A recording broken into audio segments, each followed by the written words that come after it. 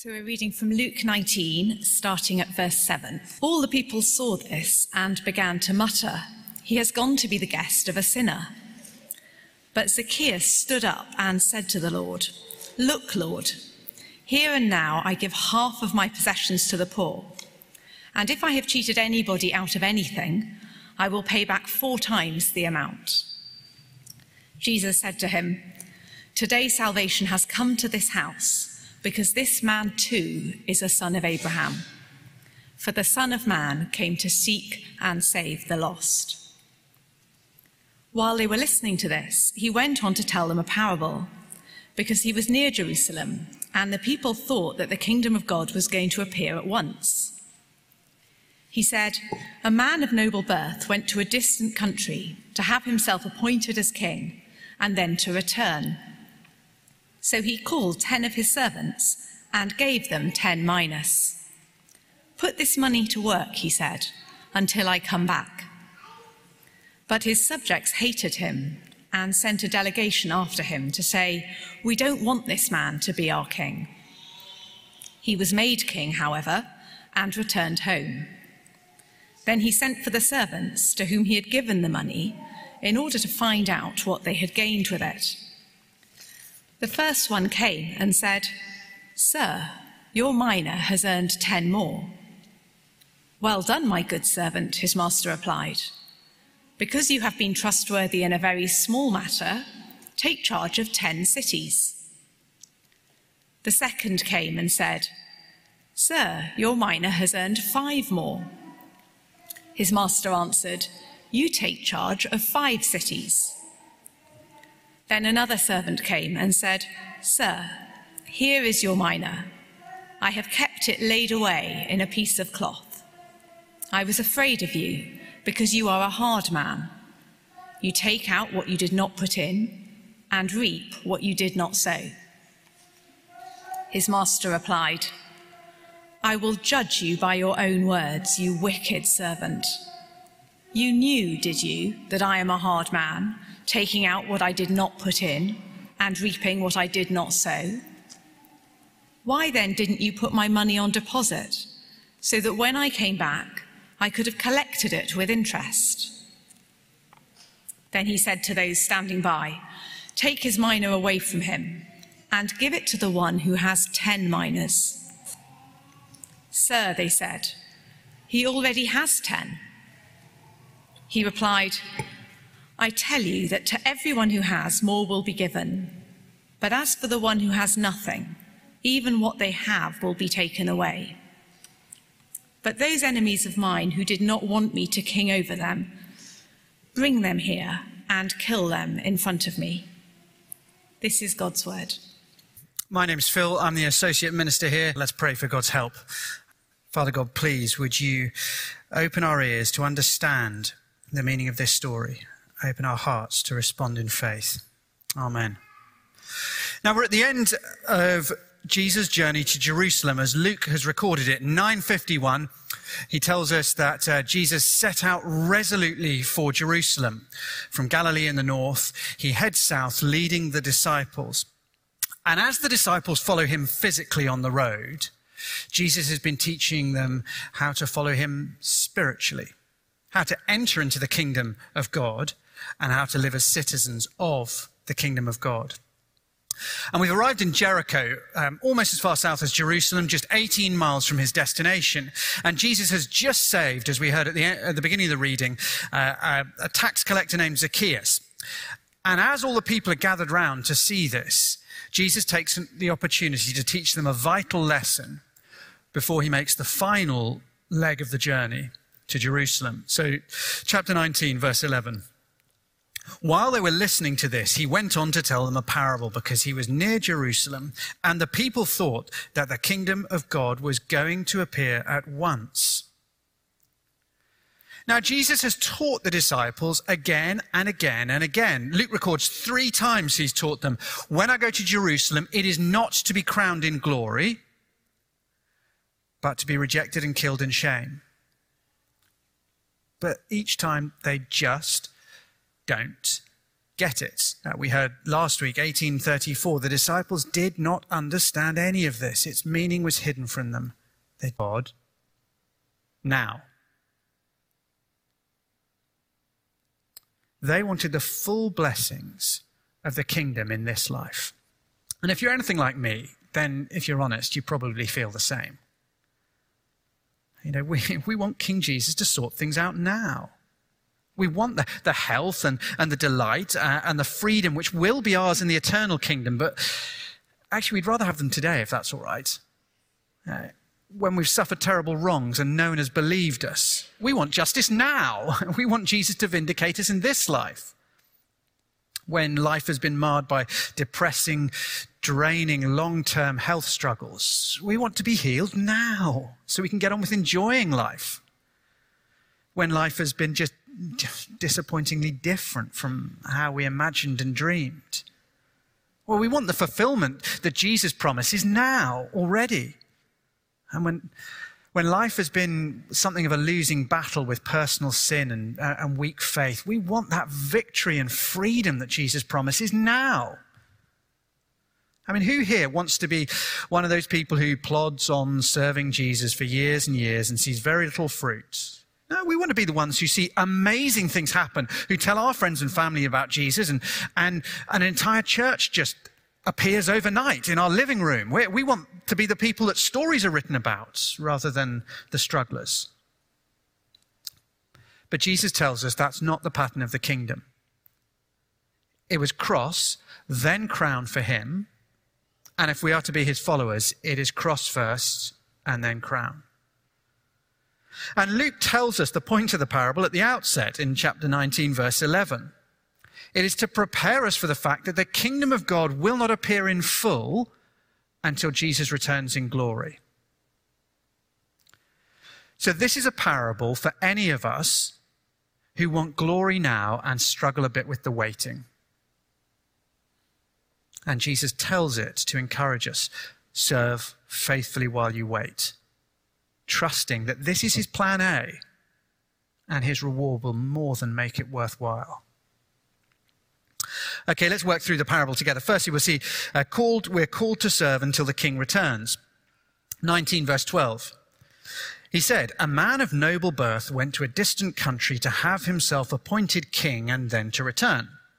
The man of noble birth is Jesus, noble birth indeed, as to his human nature descended from King David, as to his divine nature, God the Son. You don't get more noble than that. Philippians 2 tells us that after Jesus died on the cross and was raised to new life, God exalted him to the highest place and gave him the name that is above every name, that at the name of Jesus, every knee should bow in heaven and on earth and under the earth, and every tongue proclaim that Jesus Christ is Lord. That's what's being described here. Him going to receive this throne. Verse 13. So he called 10 of his servants and gave them 10 minas. Put this money to work, he said, until I come back. 10, not 12. So this is not a specific instruction for the 12 apostles. He's saying this is for all his servants while he's gone. A mina was about 3 to 4 months' wages for a labourer. So it's a hefty wad of cash that he's entrusting to them. And they're told, put it to work. Well, what does the mina represent? There is a clue, I think, in verse 16, if you look a little bit further down. He says, your mina has earned 10 more. The servant recognizes that ultimately it's not my efforts that have brought about this great return. It is your mina. It's like in the parable of the sower and the soils, if you remember that. It's the gospel seed that grows and produces the amazing returns. So I think primarily the mina here represents the gospel that's entrusted to us, the message of salvation in Jesus Christ that each of us is given. And it should give us real confidence as we read this parable, that as we tell people about the Lord Jesus Christ, there is power in the message, not in the messenger. Well, secondarily, I think it does also apply to all the gifts that God entrusts to us to use for his glory and blessing. Everything that God gives us, secondarily. So our time, our money, our natural abilities, the opportunity God gives us. And putting the miner to work, it's, look, all the different ways we might serve the Lord Jesus and spread his kingdom. It covers telling friends and colleagues the truth about Jesus in the gospel, leading Bible studies, giving money to gospel work, helping the poor and disadvantaged, taking the gospel to other nations as a missionary, seeking to honor God by working hard and with integrity in our workplace and home, sharing our homes, our time, our holidays with others to help grow disciples, fighting sin. In other words, Jesus gives us a wonderful privilege and blessing in that he calls us and equips us to serve him with the gospel and in many different ways. But then we get this jarring note in verse 14. But his subjects hated him and sent a delegation after him to say, "We don't want this man to be our king." He was made king, however, and returned home. It's odd until you recall the context. Once again, Jesus is preparing his followers what's going to happen when he arrives in Jerusalem. What struck me most this week, looking at these verses, is the arrogance and the wickedness and the perversity of the leaders of Israel who are represented here. They're saying to God the Father, the Ancient of Days, the source of wisdom, the creator of all things, "Yeah, no, we don't like your choice. You know what? We will do a much better job of choosing who should rule over us than you. So if it's quite all right, yeah, you've had your pick. Now we'll tell you who should be ruling us." Psalm 2 tells us the one enthroned in heaven laughs at the rebellion of the wicked people. The subjects are as powerless as they are perverse. And the king is appointed anyway, verse 15. Nothing can stop Jesus being crowned king of the universe, not even death. Called to serve until the king returns, and then called to give account when the king returns. Now, I hope you don't make the mistake of thinking that the assessment we read about in these verses, as we come into verse 15, is to determine whether they've done enough to earn their place in the kingdom of God. He sent for his servants, verse 15, to whom he'd given the money in order to find out what they'd gained with it. It cannot be the case that this is to see, well, have you done enough to merit a place in God's eternal kingdom? The whole Bible is clear that we are saved by grace in the finished work of Christ, not in the feeble things that we manage to do. I mean, Jesus is telling the story standing next to Zacchaeus, a wicked, greedy man, and Jesus has just given salvation freely to him, saying, "The Son of Man came to seek and to save, not the best, those who work hardest for me, but the lost, the sinners." Entry into the kingdom of God is not morally means tested. We trust in what Jesus has done. It is purely by grace. However, a genuine encounter with Jesus does to us what it did to Zacchaeus. It transforms us. And so there will always be fruit where there is real faith. What we do, it reveals whether we trust in Jesus. You and I are stewards of our lives. And one day we will stand before our Master and give an account of, what have I done with what's been entrusted to me? What fruit, what legacy have I produced? And here we see 3 different servants coming before the Master. And 4 different groups actually, but 3 different rewards. Firstly, the faithful are rewarded. Verse 16. The first one came and said, "Sir, your mina has earned 10 more. "Well done, my good servant," his master replied. "Because you've been trustworthy in a very small matter, take charge of 10 cities. And you think Bitcoin has done well. This is 1,000% profit. This is a serious investment. But the gospel will always produce fruit. The fruit of unbelievers coming to join the kingdom of God as they hear about Jesus. The fruit of changed lives like Zacchaeus. It will always produce fruit. And Jesus' reward is that this servant gets to take charge of 10 cities. Now, let me have a wild stab in the dark. I suspect that there are very, very few people here this morning whose dream of what will it look like to enjoy God's paradise involves being lumbered with a whole heap more responsibility. I didn't think so.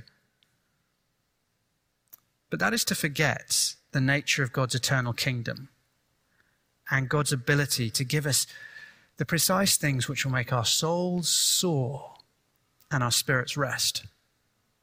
And anyway, we're not meant to get hung up on the detail of the parable. The thing that is stressed is not the nature of the reward. What does it mean to have responsibility for this city? It's the scale that is being stressed compared to the act rewarded. Look at verse 17. Because you've been trustworthy in a very small matter, take charge of 10 cities. You probably got some literature through the mail this week. It may have gone straight into your special filing cabinet for free mail. The bin, it's the mayoral elections, and the manifestos came through this week. Obviously, the standout candidate is Count Binface. We're all just can't wait to put a cross for him.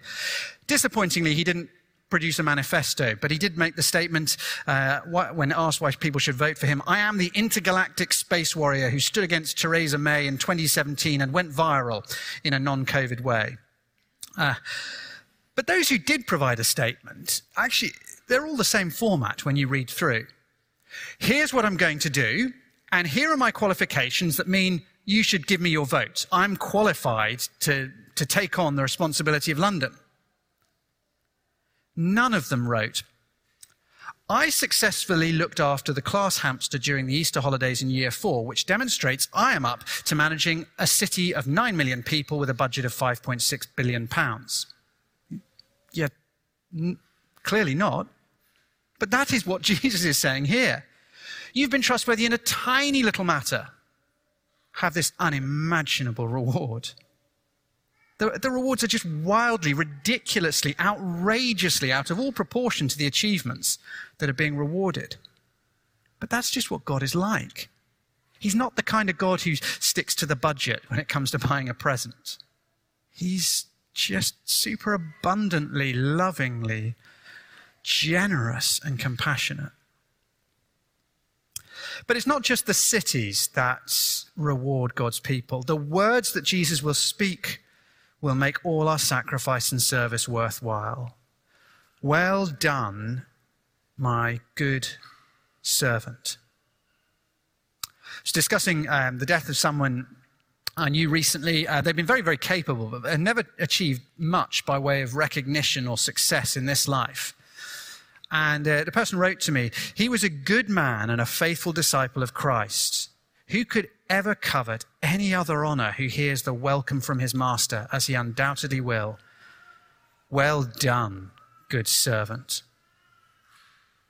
Do you know how good that's going to be? It's not so much the words themselves as who's going to speak them to you. Perhaps take time to read one of the Gospels again. Remind yourself who Jesus is, who exactly it is going to look you in the eye and say in a voice like the sound of rushing waters as he smiles, well done, my good servant. The second servant is described much, much more briefly, verse 18. The second came and said, Sir, your mina has earned 5 more. His master answered, you take charge of 5 cities. What's the point of the second servant? Why does Jesus tell us about him? Well, I think if we only had the first and the third servants, those of us who are, if we're honest, pretty average, who don't feel like our lives are massively fruitful, who don't feel like our mina is producing any great returns, I think we would fear that we're a lot more like the third servant than the first. The point of this second servant is to encourage us. God's faithful plodders will be richly rewarded. I find those wonderful verses. The faithful are rewarded. Secondly, the faithless are revealed. The tone changes pretty abruptly in verse 20. Then another servant came and said, Sir, here's your mina. I've kept it laid away in a piece of cloth. I was afraid of you, because you're a hard man. You take what you did not put in and reap what you did not sow. He has done nothing. Nothing at all. Because he's afraid of his hard, demanding master. Now, the first thing to say is that his statement is entirely unfair. I mean, we are standing at this moment on Zacchaeus' porch. Jesus has arrived in Jericho and compassionately healed a beggar who was utterly despised by the crowd, and saved and forgiven a traitorous, greedy tax collector. And in the parable, we've just heard the master has rewarded two servants in ways that we would say are extravagant to the point of bordering on utter recklessness. Like the older brother in Luke 15, the servant's words reveal he simply does not know the master at all. He doesn't know Jesus at all. But not only are his words unfair, they're also untrue, as the master reveals. Verse 22. His master replied, "I will judge you by your own words, you wicked servant. You knew, did you, that I am a hard man, taking out what I did not put in and reaping what I did not sow? Why then didn't you put my money on deposit, so when I came back, I could have it collected with interest?" If he really had thought, my master's a very hard man, he'll take profit where he shouldn't find any and he'll blame me for any loss. If he really thought that, if he was really afraid, he'd have stuck it on deposit to protect the money and make sure there was some interest. But he didn't. His words are just empty excuses.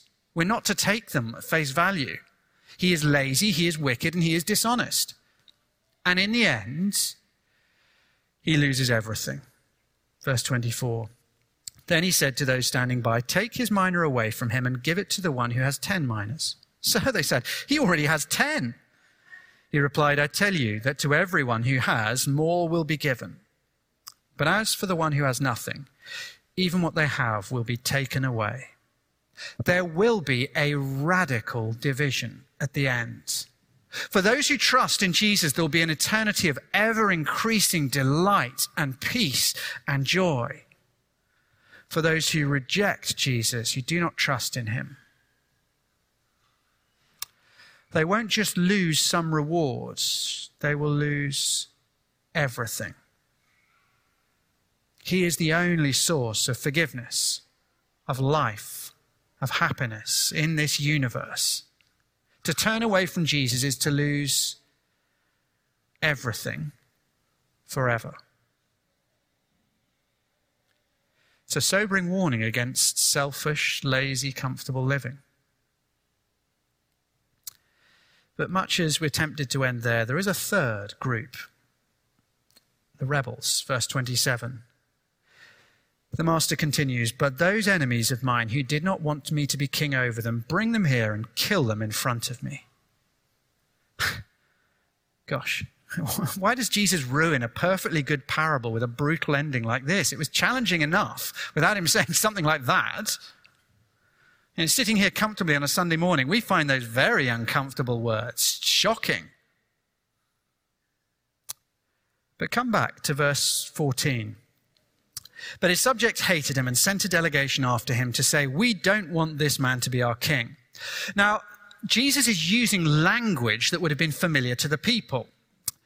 Because when Herod Archelaus went to Rome to be crowned king of Judea by Caesar Augustus following the death of Herod the Great in 4 BC, the Jewish leaders sent a delegation to protest and say, "We don't want this man to be king."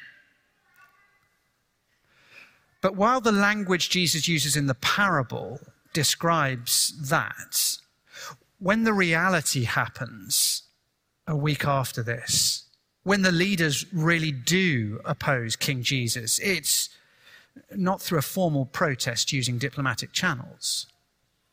They condemn him on false charges. They spit in his face. They beat him. They flog him. They torture him to death on a cross and mock him to his face while he hangs there in agony. And they did it to their rightful king, to the only righteous man who has ever lived. They did that to the one who is truth, compassion, love, beauty, goodness, wisdom in human flesh. The people who do that to him, well, they have to be destroyed. And so do all who side with them.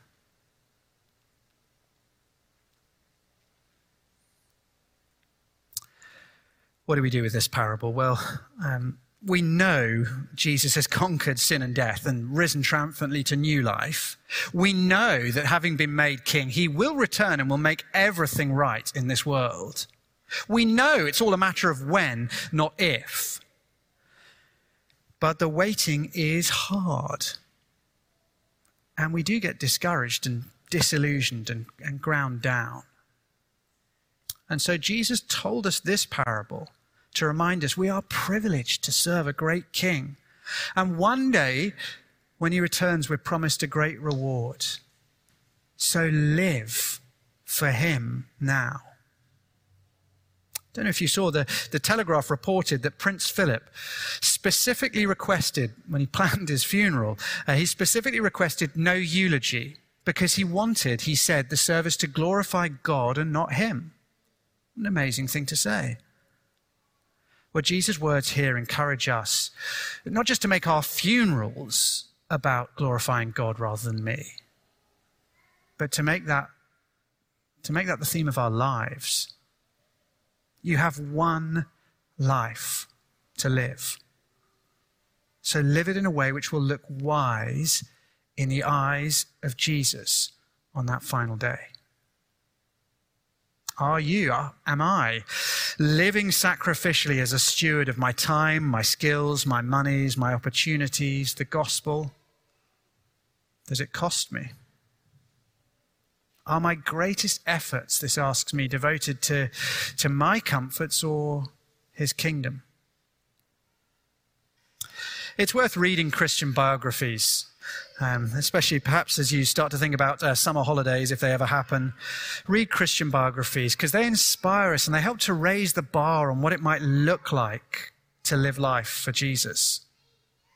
Develop, too, accountable, honest relationships in small groups and with friends where we challenge one another about our lives, as we all need from time to time, and where we encourage one another in this, as we also all need a lot of the time.